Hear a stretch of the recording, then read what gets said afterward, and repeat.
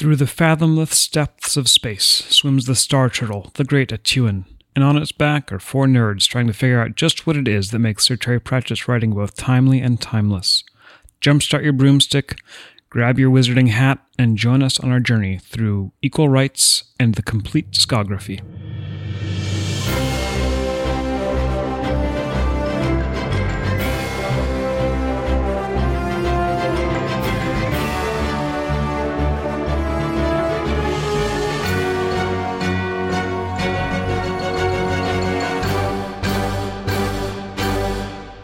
All right, so Equal Rites, Book 3. We're making progress deeper into the ova. Ovra? I don't know. We are past the mediocre appetizers and we are on to slightly heartier appetizers. We're the soup course. Yeah, we've passed the weird cheeses. Mm-hmm. Yeah, we could contextualize this whole thing as like one of those big Unseen University lunches. Yes. I would consider... Does University have good food? Canonically, yes. Yeah, pretty much that's all they do, in fact. Because the wizards are very much about the earthly pleasures, as long as those That's earthly right. pleasures are not sex, apparently. Yes, nothing of the flesh. Oh. They're not academics, they're priests. Little column A, little column B. Yeah.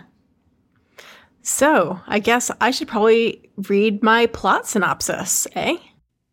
But first, let's introduce folks we have tonight on this podcast so that people can know our names. Hi, I'm Minna, and I have hay fever. Hi, I'm Justin, a mild-mannered badass blacksmith. I'm Dr. Anna, the adjunct professor of quantitative thaumaturgy. And I am Dr. Aaron, acting vice chair of public misunderstanding of magic. And tonight we are discussing Equal Rites, the third book in the Terry Pratchett Discworld series.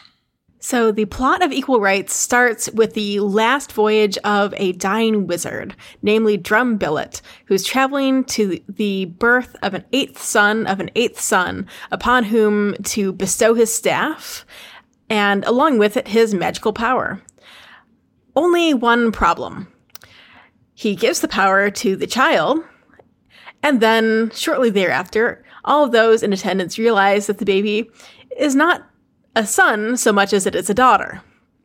Whoops. The child's parents and the resident witch and midwife, Granny Weatherwax, resolve to hide the staff and forget the whole thing, and the child is named Escarina, and is the protagonist of our novel, as you can probably guess.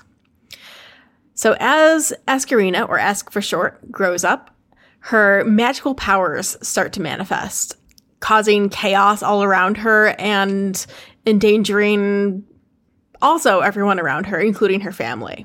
So Granny once again steps in and takes Esk under her wing to train her to be a witch.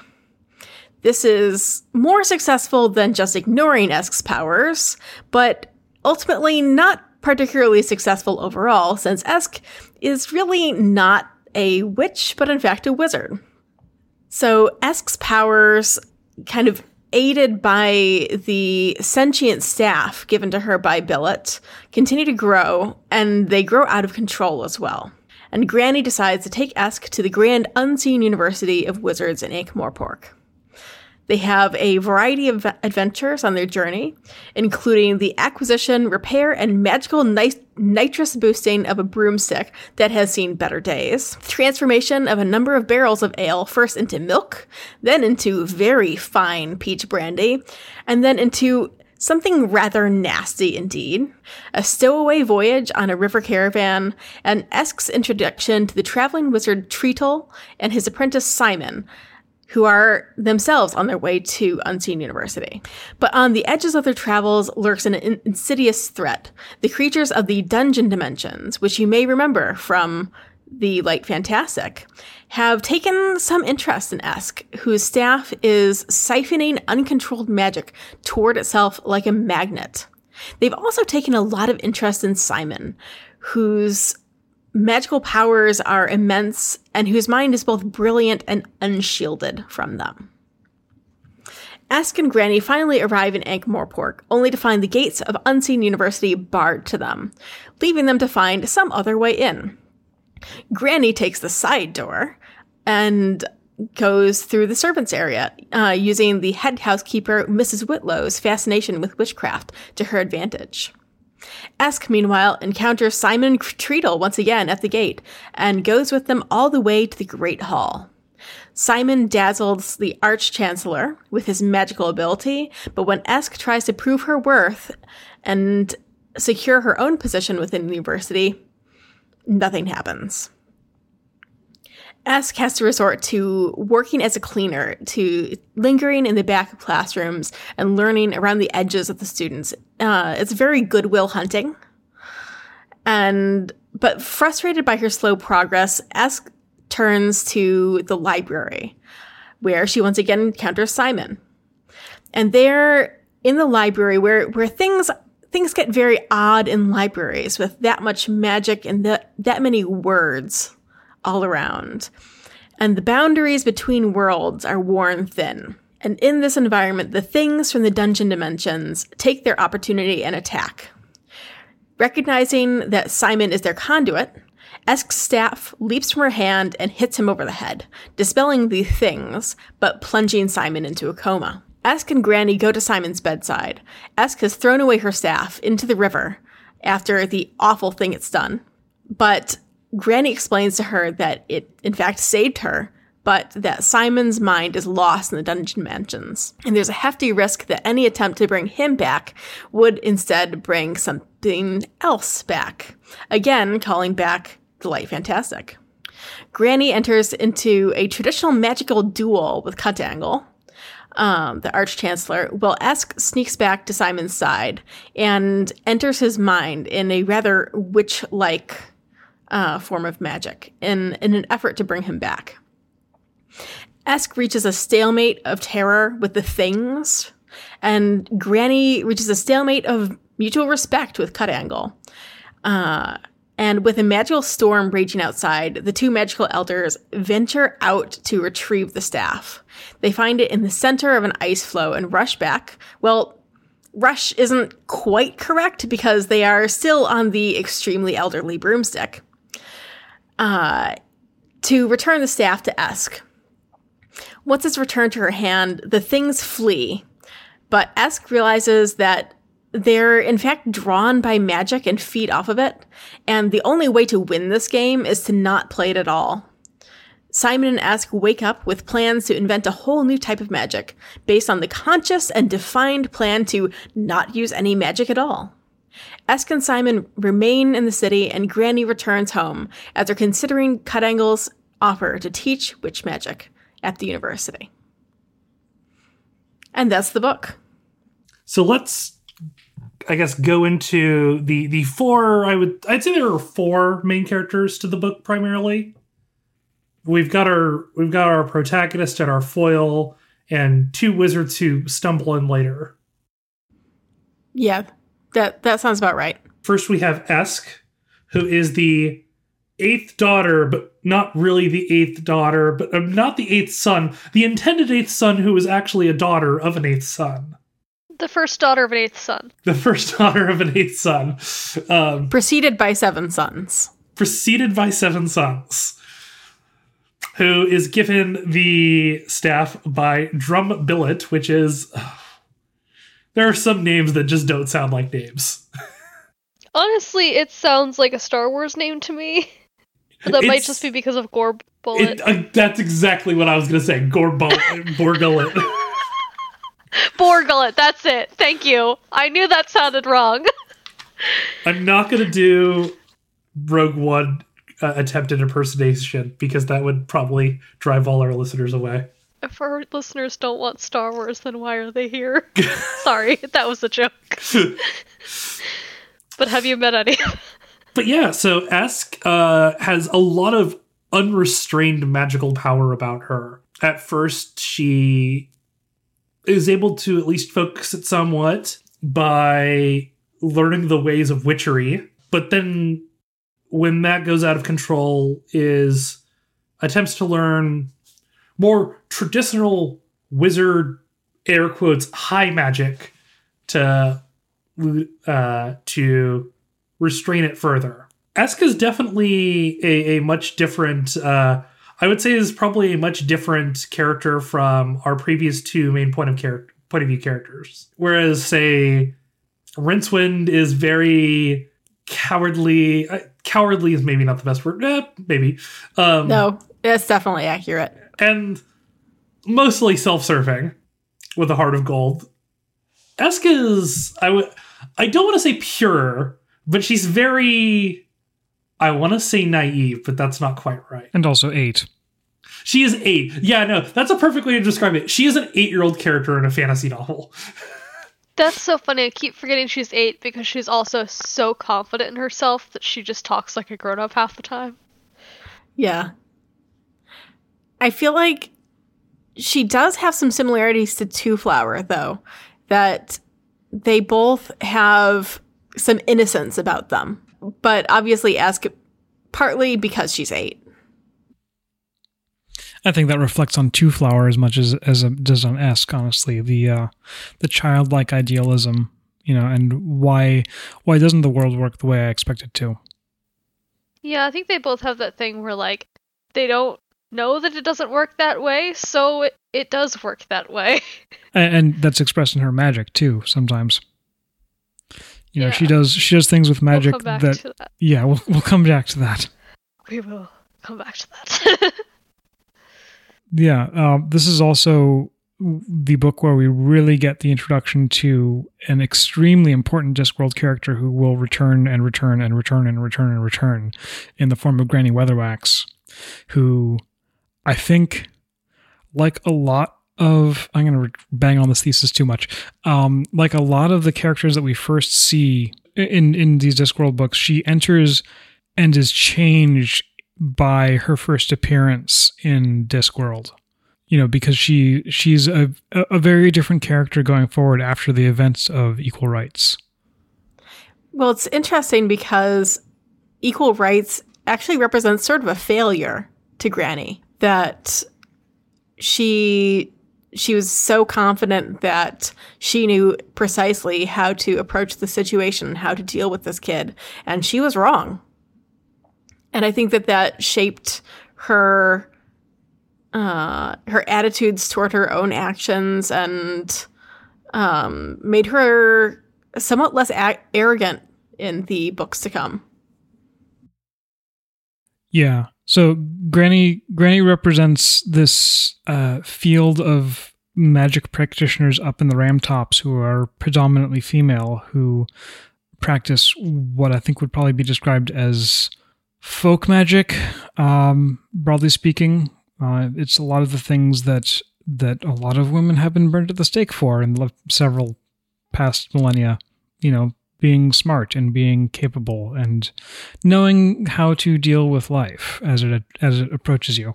But also people who are relied on. She's a midwife and she's a doctor and she's a psychotherapist, even if she wouldn't call it that. And she, is a repository of knowledge. And she also keeps goats. Yes, with their weird eyes. Listen, goats have weird eyes. Goats have ridiculously scary eyes. So the first time I saw a goat as an adult, in person, there is a sort of educational zoo in San Jose called Happy Hollow, which has it's a wonderful place. And they had a beer walk here a couple months ago. It was a beer walk with a petting zoo. So my first encounter of goats as an adult human being was while I was very tipsy, and I learned that goats have rectangular irises, pupils, and it was horrifying and enthralling. They're demons. That's all I can explain it with. Yeah, so I'm not sure how much deeper we need to go into Granny because we will be talking about her a lot in the books to come. I think that the major thing is what Anna pulled out, which is that she is humbled by this experience. But also, she stands toe to toe with the Arch Chancellor of Unseen University and almost bests him. Nobody really wins that duel. I think they were distracted at the end. They essentially just declare it to be a stalemate. Minna, do you want to describe Simon? Sure, I can describe Simon. Simon he's very, very smart and he's all brain and not very much connection with his body, to be frank. I think is how he's trying to be, or how he's kind of presented. He's like all legs and elbows, and he has a persistent stutter. It's everyone kind of adapts to it around him, and his mentor kind of diagnoses him with hay fever as an explanation for this, which is okay. But he is also, extremely, extremely smart, self-taught wizard who is basically like about to revolutionize magic as far as the wizards around him are concerned. I think he's like there for a couple weeks and he's already teaching classes, that kind of thing. He's also, because he is so powerful, he's drawing a lot of attention, not just from the wizards, but from the things. Right. The things. It's a lot of the way that they portray the dungeon dimension and magic and stuff in this reminds me a lot, if you've read any Charles Stross Laundry Files books. Oh, yeah.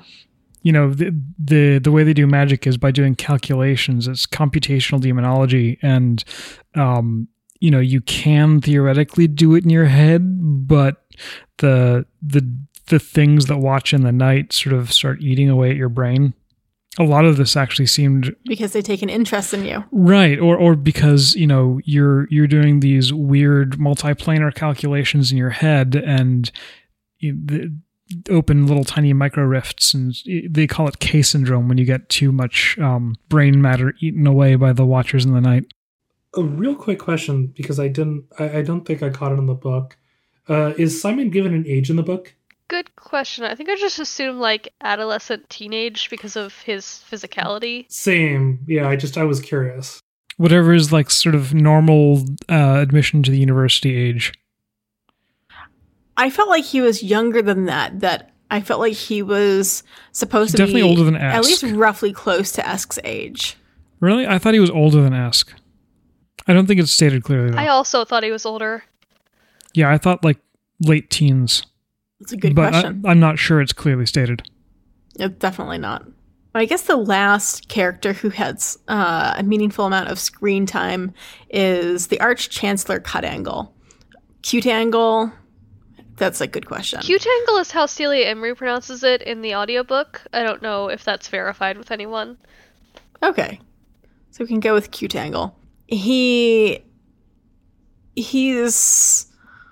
not dissimilar from the other Unseen University Arch-Chancellors that we've seen so far, that he's the same sort of older, kind of stodgy wizard who has gotten to where he is by surviving very well, not necessarily on his intellectual merits.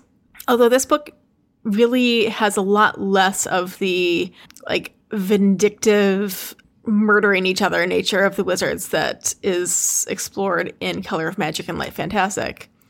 But Cutangle is he's definitely a fairly stereotypical feeling wizard. And it actually turns out that he comes from the Ramtops as well. That's where he grew up as a child, and that's something that kind of brings him closer to Granny near the end of the book, is reminiscing about his happy childhood in this rural location, and a part of himself that he's honestly at this point lost, or thinks he's lost. He definitely ends the book sort of trying to romance Granny a little bit. Not very effectively. Well, he's been out of the game for a few decades. I do think, over the course of the book, he gets a little bit more open-minded. And he's definitely gets a little bit more flexible. Sort of mirroring Granny, I think. And I think especially seeing Granny in action takes him from being very dismissive of Granny and Esk and witch magic in general to really considering Granny to be an equal in magical power. So do we want to talk about the main theme of this book? Because, oh boy, does this book have themes. Yeah. Yeah, I mean, the thing that I really picked up on was through the lens of these different magical practices, comparing sort of witches' folk magic, which really is mostly quote unquote women's work, versus this like Vancian magic of the wizards that's pretty clearly making fun of the academy, but sort of also has increasing sort of fears and concerns about like the post-nuclear age that this book is being written in. It's really looking at what patriarchal societies do to perpetuate themselves and how they react to threats to their structure. At least that's sort of what I was taking out of it. For sure. And that's actually interesting because to me it feels like that's a more subtle theme than it appears on the surface. That at the surface, it feels like the book is a pretty straightforward commentary on like the ridiculousness of fantasy magic and the gendered binary in it. That there's the flashy academic real magic that wizards have, and then the kind of mundane herbal folk magic that witches have. And we see this all through Esk, who's this child of both worlds. But the deeper theme that I think you're getting at is that not only is this sort of straightforward look at, how is magic portrayed in literature, but we also see kind of the toxicity of that gendered binary and how it's being perpetuated. That again, looking at Esk, it's not just the wizards telling Esk that she can't be a wizard. It's Granny too. It's frankly mostly Granny for the first half or so of the book. Yeah, it's almost an out of context problem for her. Like, that's not even within the realm of possibility. That's not a thing that happens. And it feels like a more subtle point on academia as well. That wizards, we've already drawn the parallels between wizards, the unseen university, and the ivory tower. And it really felt to me very reminiscent of how older women in academia can be rather vicious about policing the like gender expression and work and attitudes of younger women, which can be, honestly, quite vicious and toxic. I don't even think it's like that subtle compare like an analogy to like gender bias in academia though. Like at a certain point witchcraft is literally just called like the soft magics or something, and you're like, oh yeah, okay, we're going for that. Yeah, absolutely. Just the idea that like things that deal with like people and the heart and things that can't be quantified as easily are women's thing to look at, and then everything that's like really, really theoretical and lots of calculation and stuff is dudes. And Esk really synthesizes the two at the end. That's how she wins, and that's really where the doing by not doing thing comes from. It's it's taking the wizardry of applying the like headology that she learned from Granny. Something that also sort of jumped out to me is, okay, we're 3 books in, and I've yet to find an actual good thing for answer for the question of what do wizards actually do? Oh, which you're not wrong. Yeah, so I mean, and comparatively, the witches we see in equal rights are typically people who, possibly for their own self-interest, are helping other people, or they're pillars of their community in some way, shape, or form. They're midwives, they're mediciners, they are headologists. And this is possibly just because I work in the hell pit that is Silicon Valley, but it reminds me of like the difference between when technology or science is applied in a possibly a theoretical corporate setting versus when it is applied for community service. Yeah, I buy that. I don't want to like put in like, because I don't think the witches are not perfect, but it's like there's a very like, it probably not. I don't think it's necessarily something that, I don't know. I can't necromance Terry, so I can't ask him if he might have intended that, but it definitely at least stood out to me. Yeah, I think, and I think that he thinks about this in later books as well, because I can't remember which book it is, but primarily I think that one of the arch-chancellors later on says, what we do is we stay in the university and we don't practice magic, and that's what we do. I think that's Rid Cully, actually. I think that is Rid Cully to Vetinari at some point. I think pretty soon we're just going to get to Rid Cully and it'll stay Rid Cully. I think so, yeah. Okay, so they're the dudes at your friendly local gaming store who are quote unquote experts of D&D and don't buy anything. Oh no, it's the other way around. It's they have all of these world-bending magics and they're the ones who know it, so nobody else has to. As we'll see very soon in sorcery. Oh yes. I think there's also something fun here about, like, when you have this very strict gender divide and, like, these stereotypes and places you're supposed to fit in, what do you do if you don't fit into either? Because, like, for Esk, she can't just go the opposite direction and be a wizard, because that's not enough either. She needs to carve out an Esk-shaped hole for herself. And this is where it would have been really interesting to see this book written now and not in the 80s, because I feel like Esk is potentially like a non-binary icon, but that it's just not quite there. I think that would be a different story, though, honestly. I think that having Esk as a non-binary character diminishes the story, which is really looking at... It'd be a different story. It would be a different story. This is really about the magic, I think, with the gender roles as the avatar of that, maybe.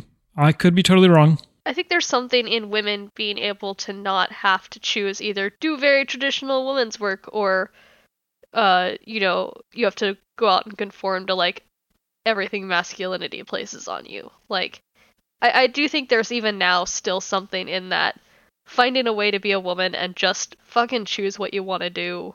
And, Simon event at the end of the book takes on her style of magic as well. Yeah. So yeah, there's a lot to unpack, and it's a very good book, and I'd recommend you read it. Do we want to move on to our other theme stuff? Yeah. Do you want to talk about magic more broadly? Let's talk about magic. Yeah. Magic theory is really fun in Discworld. I love magic. And I don't really love Vancian magic. That doesn't super appeal to me, but I think the ways that Discworld explores it is more like they do it that way, but that's not what magic is, It's so clearly about, like, the way you look at the world is how you can then access magic, because these two traditions of magic, wizardry looks at, these really carefully calculated things, these spells that are the safe way that they can access magic, because they're trying to change the world as it is, and, like, sort of bring things from imaginary to real. And they have a very specific way that they can do that and ways that they can't do that. And then for witches, magic is something completely different. It's looking at what's already in the world and working with that. But those aren't the only ways you can interact with magic, very clearly, because we've kind of already seen it, like with the way Two Flower and even Rincewind worked with magic, but Esk really does get to dig into that, and Simon too, really, because they're both it's kind of important that they're kind of both, they developed outside those traditions. Like, Simon is a self-taught wizard. They really stress that, and that's almost part of his genius. And Esk kind of exists outside of both traditions. So they're able to like look at magic in a way that they're not reliant on those frameworks, which means they can accomplish things that these people who are bound to a certain way of looking at magic can't, because they just don't.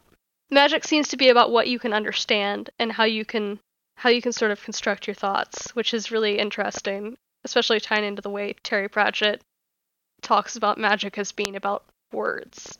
Yeah, there's a moment where Esk summons the staff from the barge that I just loved, and it really describes that.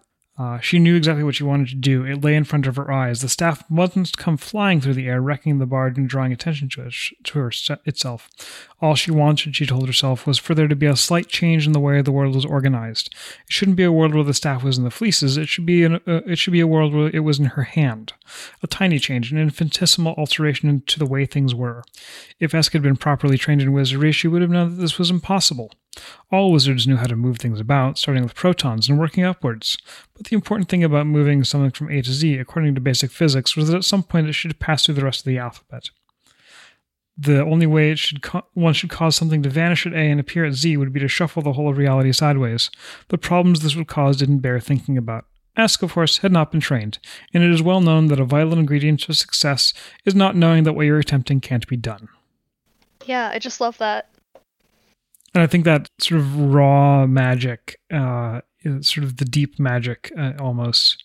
It's not even that it's raw power, though. It's raw, it's like you have a mind that can expand to hold a lot more than, oh my god, sorry, I just made a connection with, there's this kind of repeated line in the books that, most people kind of don't step outside their own minds. And I think that the power that both Simon and Esk have is that their minds can expand to, look at the world in a different way and not be restrained by the ideas of what it should be. Right. They don't stick to coloring inside the lines because the lines haven't been fully drawn yet. Yeah. It's real good. I also love magic that kind of when people approach magic that way, it's real fun. Mm-hmm. Speaking of cool things with the witch's magic too, borrowing. Yeah, let's talk about borrowing, because that was a concept I've seen in other pieces of fiction, but was really cool here. The borrowing is so cool, of just sort of quietly riding along in the mind of a creature and experiencing the world as they experience it. And that actually, not only is the borrowing really cool, it ties into something that I think is a fairly strong piece of Discworld overall, which is this concept that form shapes function. That when Esk goes too far and takes over the mind of the hawk rather than simply borrowing it, her mind changes. And she, in many ways, becomes the hawk. But even though that's the most obvious way we've seen that this idea that form shapes function, it's explored in other ways too. That there's a recurring theme that if you as a person kind of shape yourself into a role or persona, you become that person. That this could be negative or it can also be positive. For instance, with Vimes and Moist, who both take on a role. Or Justin, close your ears. Justin, close your ears. La la la la. Feet of clay. Earmuffs. Yes. Absolutely. God. It's one of my favorites. Oh, wait until we get into the guards books. Anyway, okay, Justin, you can come back now. Oh, what did I miss? Secrets. Yeah, borrowing is such a fascinating component of the witch's sort of array of abilities. I love it. I love wild magics. Yeah. That's my favorite. And one thing that I really like is how it's part of the witch repertoire, and it's distinctly something that, at least as we are presented in the book, that wizards really aren't even capable of thinking of, because the way they would do it is sort of how you would do it, maybe like initially upon reading that, which is stealing someone's mind, which is wrong, but it also doesn't work because, like, if you're stealing the mind of a hawk, well, you don't know how to be a hawk. But if you're just borrowing along and riding for the ride and sort of tapping the rudder in the right direction, you get a lot further. That's, a sort of circling back to the idea of masculine and feminine, or yin and yang, the force versus the gentle touches.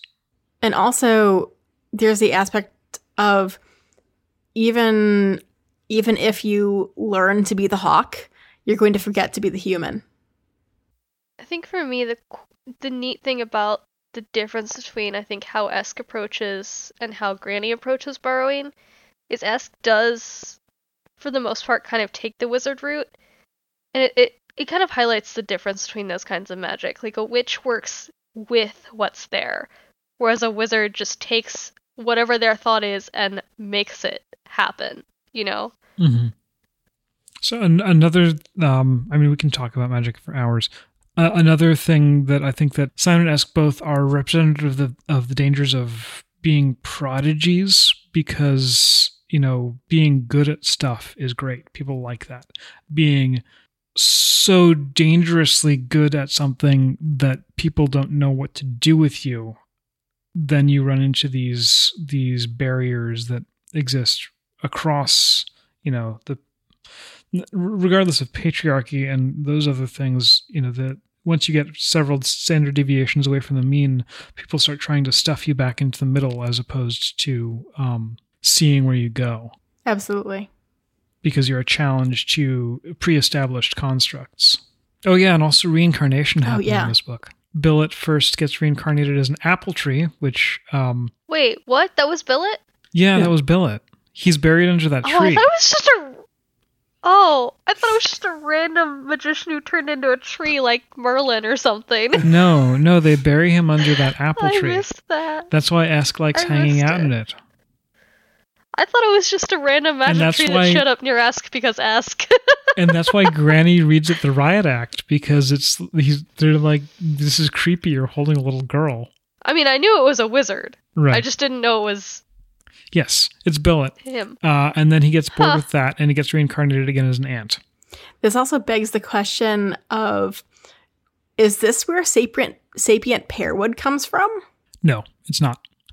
Sapient pearwood is explained in sorcery. But the green billet apple is famous for being almost indescribably impossible to eat, but also an extremely good source of apple crush for making scrumple, which is a very alcoholic apple jack. So I think we all liked this book, right? Oh, yeah. Yeah, it was fun. I don't know. I don't remember what I've given as ratings before, but I enjoyed this one as like a full body, like a full work, so much more than the first two. And I didn't particularly dislike the first two. Yeah, the first two aren't bad, but they're not representative either. Yeah, this really feels to me like Terry's finally hitting his stride and figuring out what he wants to say and how he wants to say it.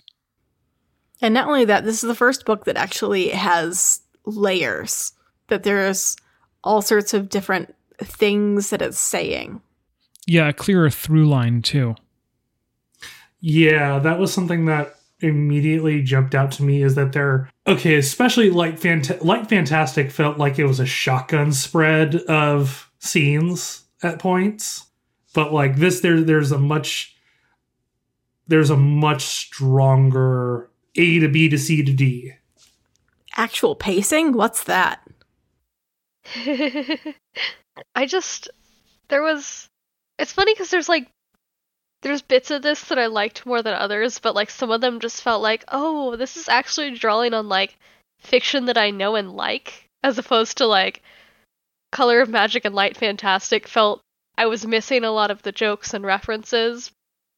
But there's this specific brand of like comfort read I have that's like usually British women writing fantasy, where you have like this like village community and often women having to deal with that like personal like web of like relationships and like a magic that's a lot slower and more like rooted in the natural. Like Robin McKinley is a good example.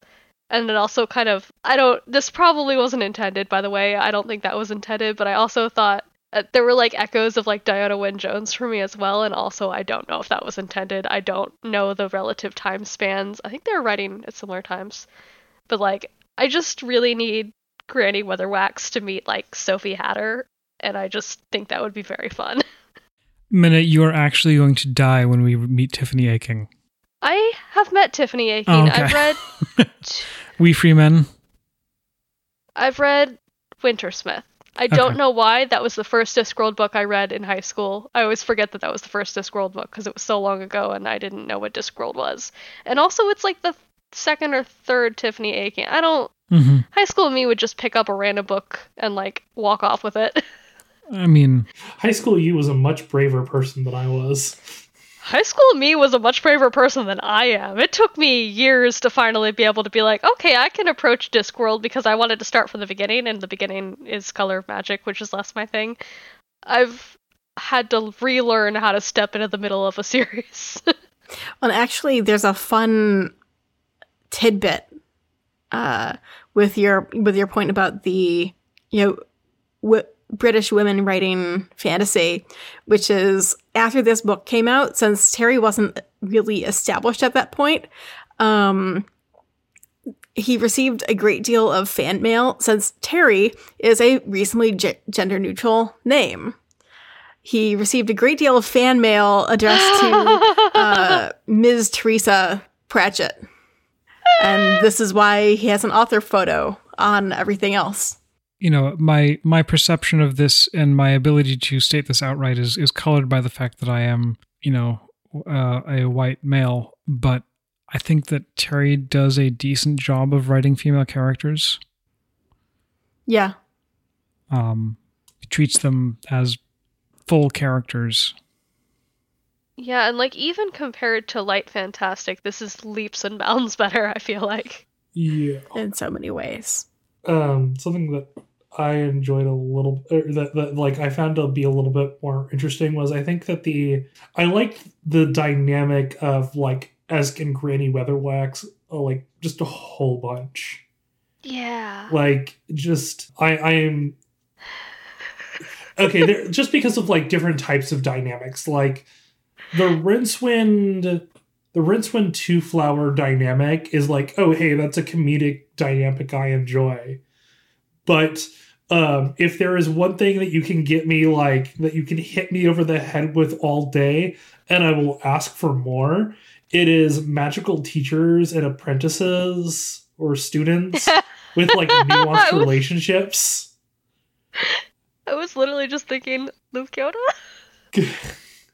I mean, it's, like, in levels of just, like, trolldom, Granny Weatherwax and Yoda are both up there. Yeah.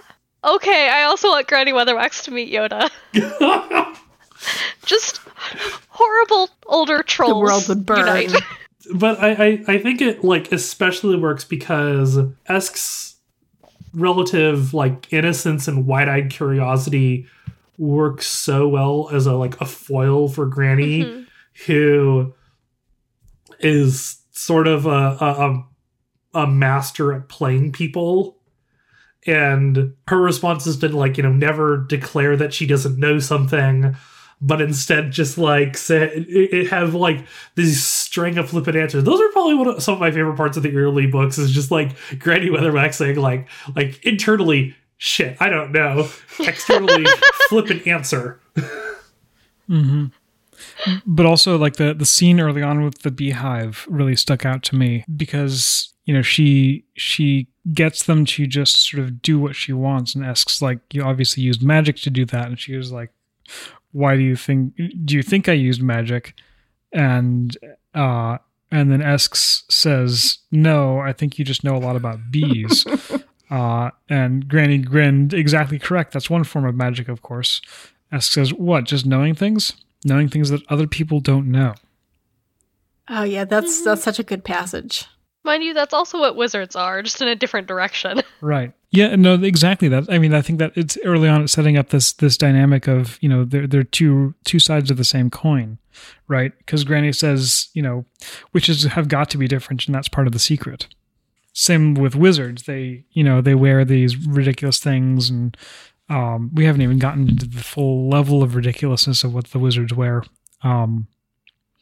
And they put on all of this pageantry and stuff so that people know that they're wizards, because if you were just walking around in normal clothes, nobody would know that you're a witch or a wizard. You'd have to do magic, and you don't want to do magic. Because then people start expecting you to do magic. I just found the quote of Granny being like, internally, I don't know, externally, I know. What's an elephant? A kind of badger, said Granny. She hadn't maintained forest credibility for 40 years by ever admitting ignorance. Oh, yeah. Which I think is also part of the reason why, I desperately love Granny, is that, she's allowed to be this very, very flawed character. Yes! It's extremely good. And, not even flawed in a way that's just about women, too, which is nice. Yeah. Because that could so easily have happened in the book that this is that Esk and Granny could be flawed in ways that are, tied to them being women, but it's mostly tied to, Granny being stubborn as hell. And oddly, I feel like Granny's flaws are almost actually traditionally masculine flaws. Her primary flaw would be arrogance. Yeah. Yeah, I think I think that's something for that Terry does really well, is that I typically characters are not defined by, they get to be realistically flawed. I think realistically flawed people in unusual situations, which jumps out I think a lot more here. Yeah, I'm glad we're starting to get that. I think he has a knack for having people be an archetype, but not a stereotype. Yeah. Mm-hmm. Yeah, so he engages with this trope right at the beginning of the book that wizards know the death is impending and hand off staffs to the successor, and that it's traditionally male-to-male inheritance, and then immediately subverts it. Because the wizard gets it wrong. Can I just, Aaron? Hello. Remember your theory about observation changing how the Discworld works? Mm-hmm. Yeah. I love that this is continuing to be supported by Discworld. She considered that the future was a frail enough thing at best, and if people looked at it hard, they changed it. Mm-hmm. I just saw that, and I was like, oh, yeah, Aaron's thing. Yeah. And remind me of that when we get to Raising Steam, because I have some thoughts about that. Do we want to go on to favorite part detail passage? I mean, I already did mine. Oh. Yes. I slipped that in there. Naturally. You did. Like a pro. Okay, the rest of us, like the amateurs we are going to talk about our favorite details, parts, or passages of the book. Justin, what was your favorite bit? So my favorite, probably my favorite bit of the book was, I can't think of one specific part. No, probably my favorite part of the book was Esk returning home to her family and turning her brother into a pig. Just because it's that's beating Harry Potter by a good 20 years. Yes. But doing it, I think, in a much funnier way. And I think the other amazing part that goes with that is that her family just sort of looks at her brother and is just like, shrug, it suits him. I love how just pragmatic and down to earth they all are. But probably my favorite line for the book, there's all of my Kindle notations here are I mark off like 50 quotes from the book, but it's like the one that like really stood out to me was 1,000,000 to 1 chances crop up 9 times out of 10, which I think is just sort of like the thing of like Discworld characters possibly on some level know they are in a Terry Pratchett novel. Yep. Justin, can you earmuffs for a second? I will remove them. So, Anna, put your hand back. Put your hand up when I can listen again. Guards. Yep. He is so going to love that passage in Guards. Yeah. Anna, you can raise your hand now. Thank you. I also personally adored the battle or duel between Granny and Q-Tangle. It was this callback to, and I was a kid who very much grew up on like the, Arthurian books, and the callback to that was amazing. I absolutely loved that scene. The other favorite quote I have is that Esk was already learning that if you ignore the rules, people will, half the time, quietly rewrite them so that they don't apply to you. It's a very good quote. Definitely sums up Esk's character. Yeah, and that's sort of headology magic, too. I feel like to people who haven't read the book, we do at some point have to explain what headology is. I think if we were to describe it, it would be like practical psychology. Yeah. Yeah, like understanding how people tick and using it. And mostly doing that in such a way that you convince them to think something. Like, you wear a pointed hat and walk around so they think you're magic. That's headology. Right. Or, you have all of the stuff in your house that makes you look like a witch. Therefore, what you say obviously must make me better. Yeah. Like, the placebo effect is like 80 to 90% of her healing. Yeah, that's exactly what I was going to say, is that it encompasses things like the placebo effect or even to a certain extent curses. Mm-hmm. Yeah. Obviously, these potions work because you have a wart on your nose. Yeah, like, obviously, I cursed you really loudly and convincingly, so the fact that a ladder fell on you the next day, that was me. Yeah, it's the, or the clipboard effect. If you have a clipboard and walk with purpose, people, It took me a second to get that. Favorite TTRPG strategy. Or as I think it's called, or as TV Trips calls it, the Bavarian fire drill. Well, they actually like if you watch some of the early Candid cameras, they did this one stunt called Delaware is Closed Today, where they set up a toll booth, and in the description they said they had like one of those swing arm things, and they had a man with a clipboard and an official looking hat who was just turning motorists around and saying that Delaware was closed today for cleaning.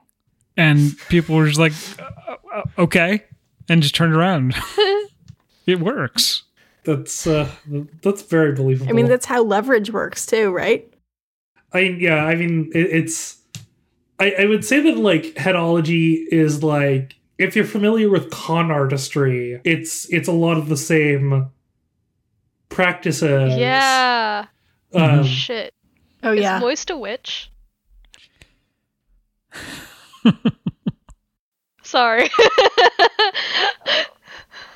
And we could probably go into a very interesting thing about like performativeness and like playing on expectations and how people believe what they want to believe. Mm-hmm. And we could probably do that tangent for the next 12 episodes. Yeah. The next, there'll be more opportunities. 38, yeah. Yeah. So, we already went over one of my favorite bits, which was the borrowing passages. So weak for that shit. It was great. One little thing that I thought was really fun that made me flash back to childhood is the first time Esk and her brothers go inside Granny's house, and Esk is left there alone, and then there's like something pecking at the window, then there's a noise in the chimney, and I'm just like flashing back to scary stories to tell in the dark. It was delightful.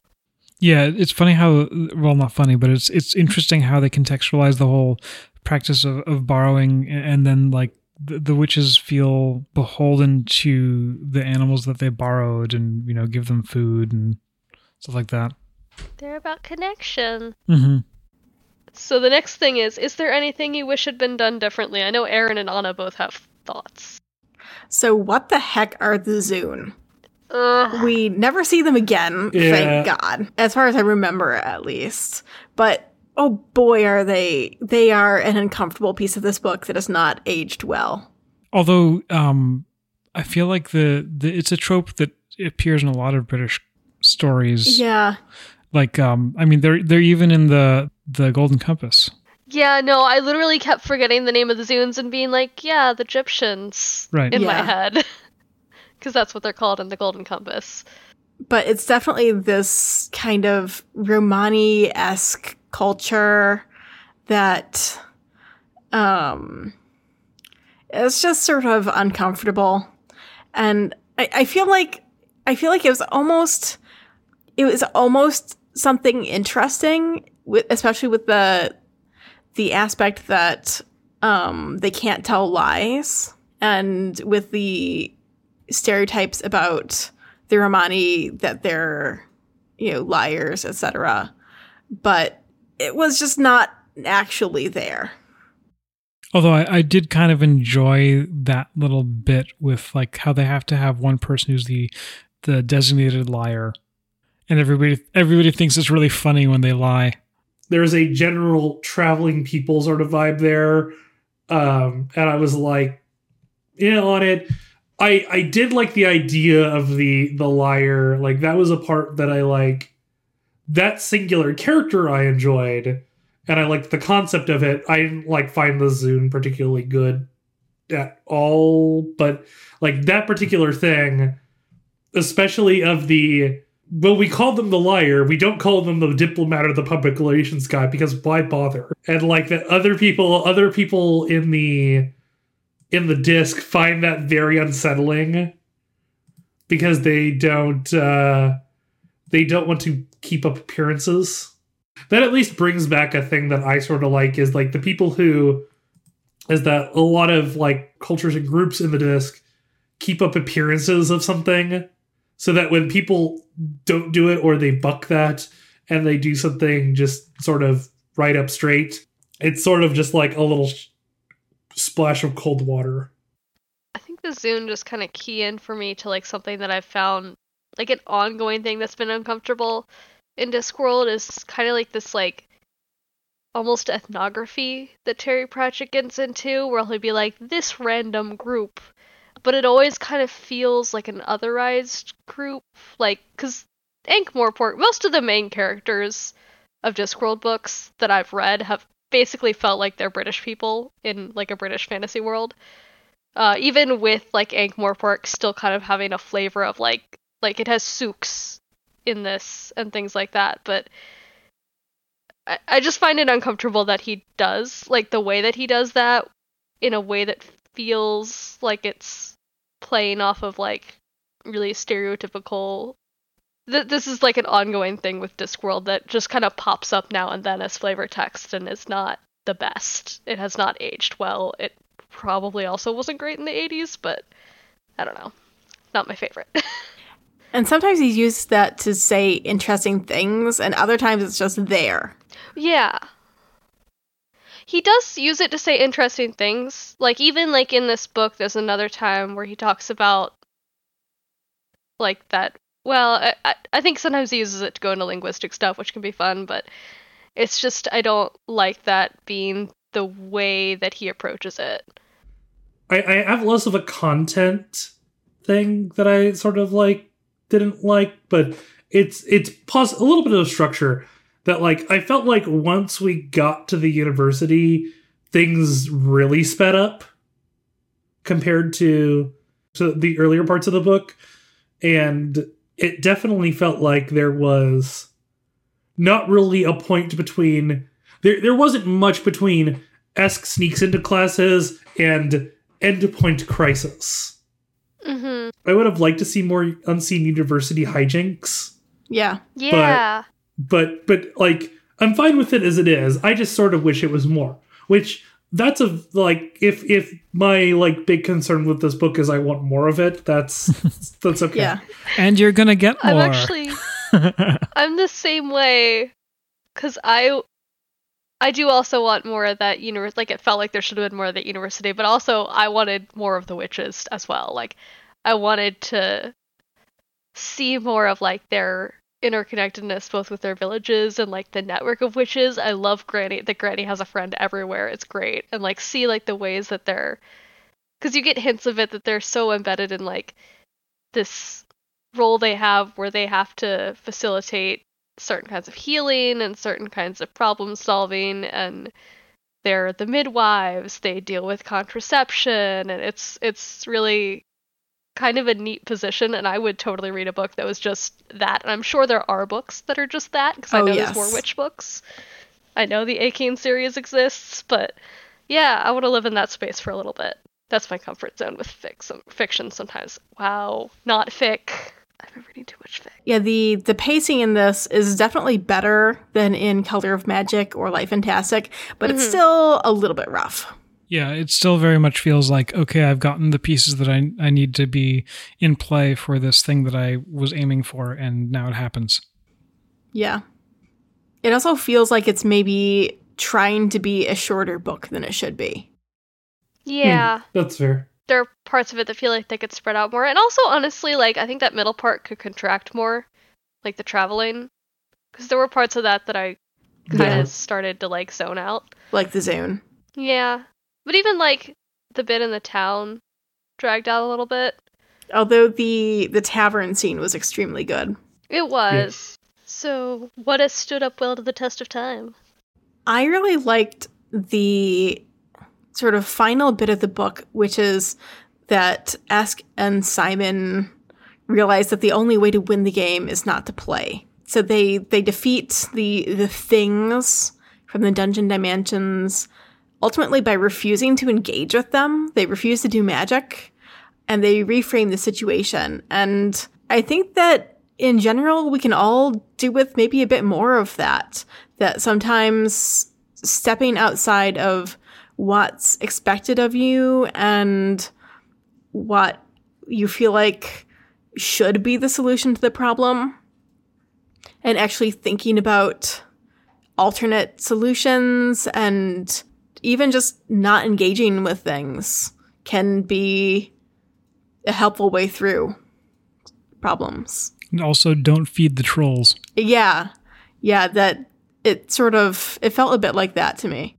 But I like that phrasing of it as, like, reframing the situation. Because that, again, my thesis about Simon and Esk, their strength being that they don't just do what's supposed to happen now. They, like, take a broader view and step back and, okay, so what is actually what I want to do here? And what is actually going to be helpful to me here? Like, in a fantasy novel, you have a bunch of demons approaching you, you fight them. Or you don't. There's also Esk's problem solving in play too. Like, Simon might think about the magic of the situation, but Esk is thinking about the shortest line through. And, you know, we haven't established second thoughts and third thoughts yet. That's a spoiler. But she's analyzing the situation and looking at what is feeding into it and what the outcomes are, and then sort of, she's problem solving. I think I sort of touched on this earlier, but like the gender divide in academia stuff, unfortunately, it still feels relevant. That whole like soft science versus hard science, and like even like humanities versus STEM. Like there's a lot of like, this is the manly, cold, logical academics, and this is the soft academics that don't mean much or have much value. I mean, we can even think about it in terms of doctors versus nurses and things like that. Yeah, unfortunately, we're still in that pit. A little bit. Well, a lot bit. What were the perceptions of the book between the new readers and those of us reading it for the Mummikoff time? I touched sort of on this, but like I just felt this book had a lot more going on here.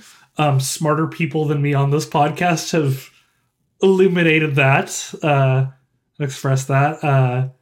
I think there's definitely much more going on here in Equal Right. There is a message that Terry is trying to do there. He is wanting to explore something in the world he's built now that he's built it, which it makes it feel a lot more fleshed out. It makes it feel a lot more solid. I also felt like just like generally because the plot isn't generally okay. I'm gonna go like a little bit literary theory here. Robin D. Laws has the thing of there are generally two types of stories. There are procedural stories where people are trying to do a thing, or dramatic scenes where people are requesting something of another person. And there's a lot more of the latter in this book. There's a lot more character moments. There's a lot more, like, one character wants something from another, and instead of, we are trying to run away from a troll, or we got kidnapped by these cultists who want to shoot us in a rocket off the edge of the disc. I like those former stories, but I think, like, just this is, like, the level... I guess this is getting closer to the level of, like, stuff that people talk to me about Discworld. Like, it's getting to that point of, like, okay, now I see what people are actually talking about here. Yeah. I think there's something down to structure as well that, like, the other two books that we read were very much like, this is a series of episodes that happen about the same people. Whereas this is more of this is one story, this is kind of a coming of age story. Or not even, but that what do you call? Adolescence. Hero's Journey? Whatever. What? Hero's Journey? I think I was going for Bildungsroman, but I don't really remember what that is well enough to use it, so let's not do that. I'm a really bad lit minor. Hey, college dropout here. No, you're right. A novel dealing with one person's formative years or spiritual education. Yeah, that thing where you, like, you're going to see her childhood and see kind of her growing into herself. And I think the way that is very much more supports having, like, character scenes and, like, sticking to a certain group of characters. Yeah. So how about you veterans? What'd you think about this? On my part, I actually liked the book a lot more than last time. I feel like this is the third time I've said this. But there's a lot of the more subtle themes, etc. I didn't quite get out of it last time. That I remember the last time I read it being really frustrated with Granny, in that I felt like she was just as bad as the wizards.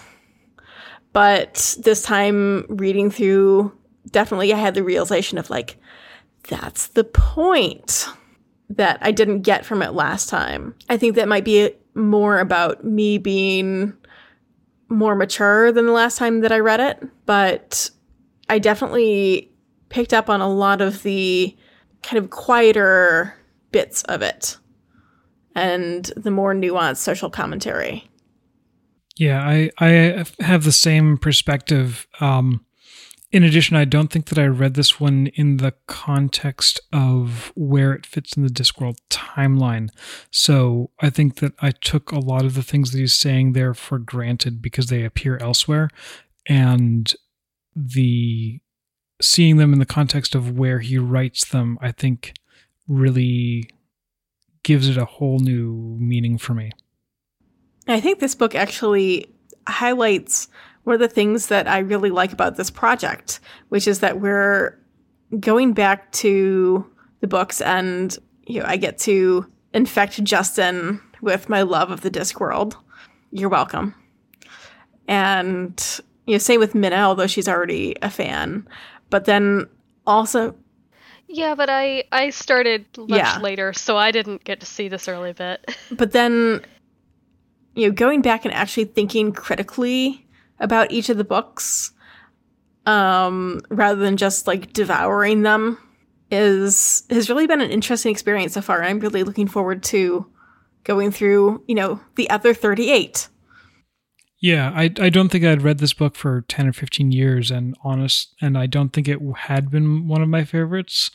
I would move it way higher on my ranking at this point. Again, just because of where it fits in the context of the greater work.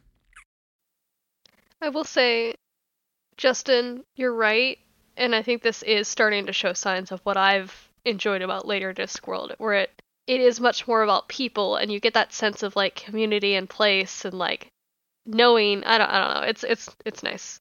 Yeah, there's definitely like it's the okay. This is what people actually love. I like okay, I get this.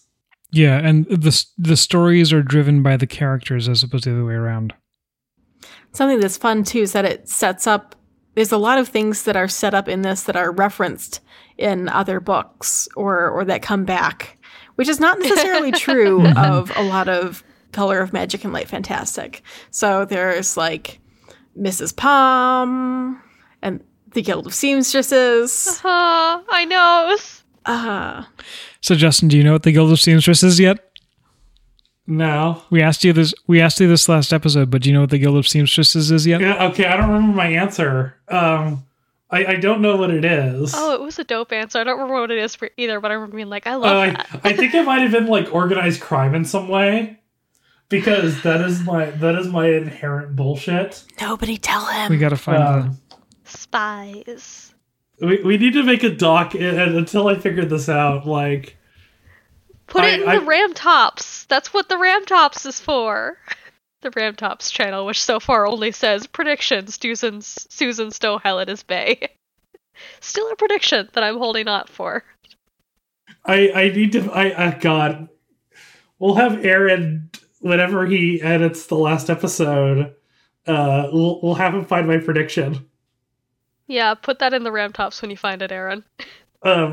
I don't know if I think I might have missed something if they mentioned it in this book. They did, and I'm trying to find it. They didn't outright mention seamstresses. Well, okay. They didn't name them the seamstresses. But there's Esk's commentary, remember? Yeah. Yes, but God, this is what happens, listeners, for context here. I am typing. I am in a fugue state of exhaustion. I'm living on caffeine and I'm living on caffeine and pudding cups tonight. Buddy. So I cannot remember if there was a reference to this. So I'm going to give another guess. There's nothing for you to remember. Yeah. It's fine.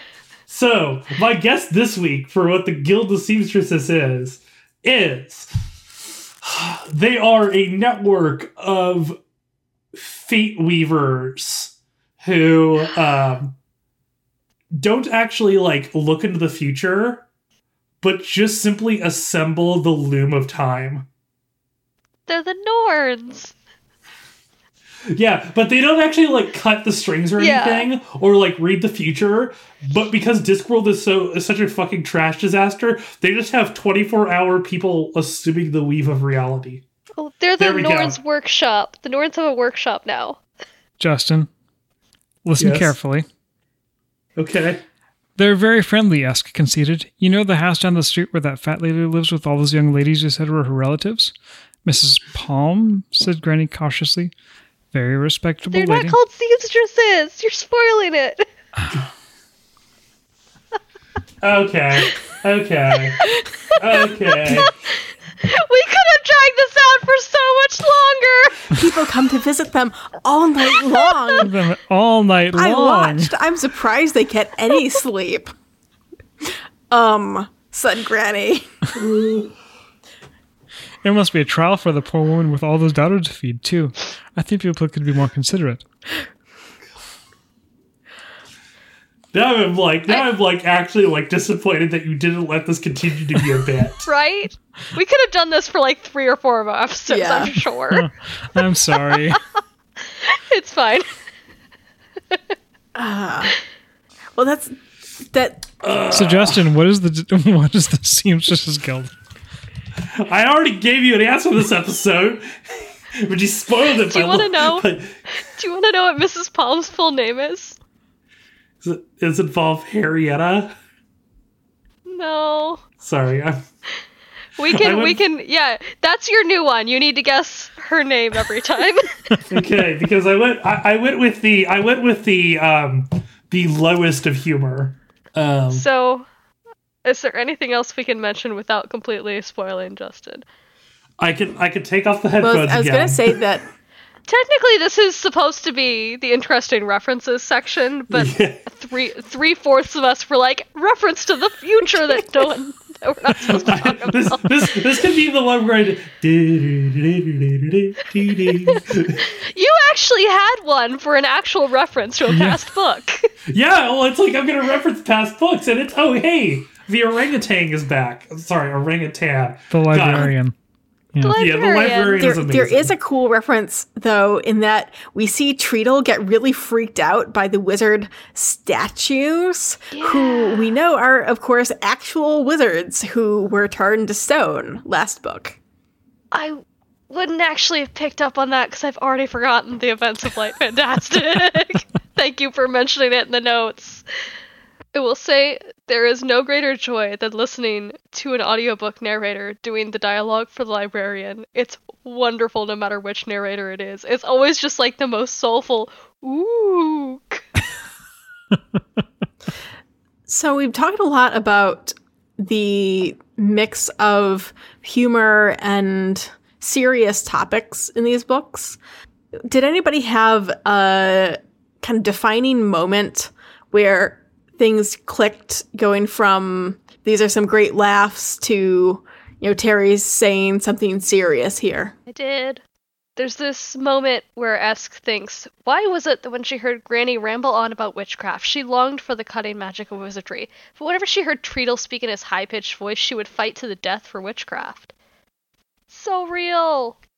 Like, when people, you can, maybe not like this thing that, women are supposed to like or whatever, or not want to do this thing, but the minute someone is being an asshole about people who do choose that, you're like, fuck you. Yeah, because it's I don't know, it becomes an attack on a gender through the things stereotypically associated with it, and that's so much of what this the way that people treat witchcraft in the Discworld and the way that people treat things associated with women in our world. So much of what that is just upholding this, whatever. It's very real to me. Yeah, and there's a weird inversion of that too, with Granny's reaction to the housekeeper's declaration that she also practices a little bit of magic when it's very clearly just reading tea leaves. And Granny's very sort of dismissive of that, which is interesting because it's sort of that almost a classist separation of, I don't know what I'm trying to say here. Yeah, we were talking about that before we started recording. We were talking about this before we started recording, where I was pretty sure when I was reading it, and I probably missed something because I've missed a lot, but I thought the housekeeper was a witch. I thought we were getting gradations of types of witch. So she's the most city witch we know, so she's the most removed from that function in the community that Granny has, and then the friend that they met traveling is somewhere in the middle where she has to dabble in the fortune telling because that's what city people want from their witches. Meanwhile, I felt like the housekeeper was a witchcraft enthusiast. Mm-hmm. She was a fan. Yeah. And she knew about what to do when a witch showed up, from family lore from the old country or whatever. Because witches sort of exist in their own social strata. That's right. There's not a lot of witches. I think maybe none in Ankh-Morpork, because that's the reason why Granny gets so much business. Mm-hmm. But it almost feels like that's the slot that a witch would fit into in the city. Right. That's where she's expected to fit into in the city. Right. And again, they sort of he meditates on witches and their sort of connection to the land in much later books. And for me, one of the important moments was when Esk steps in front of the Arch-Chancellor and very proudly is going to show him what she's made of and show her worth and make her place in the university, and nothing happens. As a reader, at that point, we've been really rooting for Esk. And narratively, you kind of think, well, gosh, this is it. Esk is going to just blow them away and blow even Simon out of the water and show them who's who. And either they're going to have to accept her or throw her out on a technicality to move the plot forward. And this alternate path of just nothing happening is actually very relatable, because it feels like, this combination of performance anxiety, and it also shows that Esk really does have a lot to learn at that point, even though she's very smart, she's very talented, and she's very arrogant. And it highlights that sometimes things don't work out the way we would like them to, even though that seems like it would be narratively convenient. Yeah, I agree with both of those. I like the ways that this book is not interested in being a traditional wizard coming-of-age story. She doesn't prove herself at the university, and she doesn't defeat the demons by using magic. Also, I love the running gag of Esk being completely clueless. That is endearing as hell. As the dad of an 8-year-old girl who is very smart, she's also exceedingly clueless. So, it read right for me. Yeah, I guess that's a thing, is like, you don't have there's no real like moments of like rolling your eyes because like this character is dumbed down because they have to be like performatively a kid. Yeah, it was a good way to show that Esk is a kid without making her stupid. But also, there are ways she could have picked up on some of this, and she didn't. I loved, honestly, beyond the fact that she's helped out with, like, animals and stuff and should really know where babies come from, the little tidbit where she's, like, looking in the urinals at the university and forming her unconfirmed theory of anatomical differences or whatever. That's just such a kid thing, like, where nobody's actually told you anything and you don't know anything, so you're just, like, trying to figure it out in your head and it makes no sense. There is an important thing that I want to talk about here. So, in her summary, Anna mentions nitro boosting the broomstick. So here is my proposition. We are going to write a game about street racing witches. Well, and they have to race at night because the broom stops working in sunlight, apparently. Yes. Although I think that might have just been that broom. Yes. But any which way, yes. This is the thing. I'm like, that's the name of the game. Any which way. That's what it's called. There will be like 3 more pun entries here. But like, okay, I'm going to figure out how to make a racing game of some sort. Because we're going to make a game about street racing broom riding witches. Excellent. Tearing down the midnight streets of Ankh-Morpork. You know I'm here for this, and you know I'm here for this because I pasted that quote and put the eyes emoji in our chat. And how is Veterinary going to monetize this? I mean, it's illegal street racing. There's always a way to make money off of it. There will also be a scene where somebody dramatically shouts "Nos!" as the broom blows up. I'm sorry, but we're making magical Fast and the Furious now. I was thinking this is pod racing, but witches on brooms, which should not be my first thought. My first thought should be Harry Potter broom racing, because I'm also into that. There's so many things that we can draw on for this. This is the worst game idea. I love me a fictional sport that involves speed. Gotta go faster. So, do we want to rate the book? Yes, let's read this book. I personally give it 5 out of 6 false ultramarines or possibly spiracles. I gave it 7 + 1 out of 11 sentient staves. I gave it 6 out of 9 misunderstood euphemisms. I give it 3.5, it ripped, out of 5 very thin pages. I like that I broke Aaron with mine. Yeah. Let's see. So what's next on the agenda? Mort. And it is a very, very good book. Yes. Mort is very good. Do you have any predictions?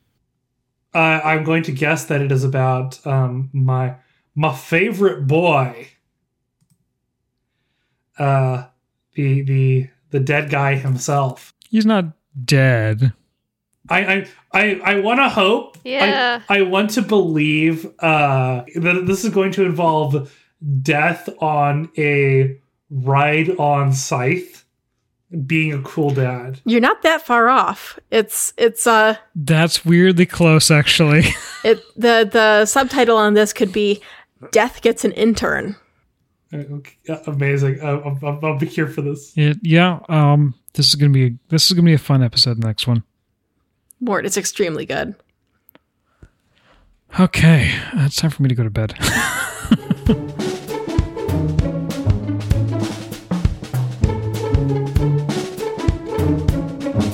The Complete Discography is an independent production by 4 people who just really like these books.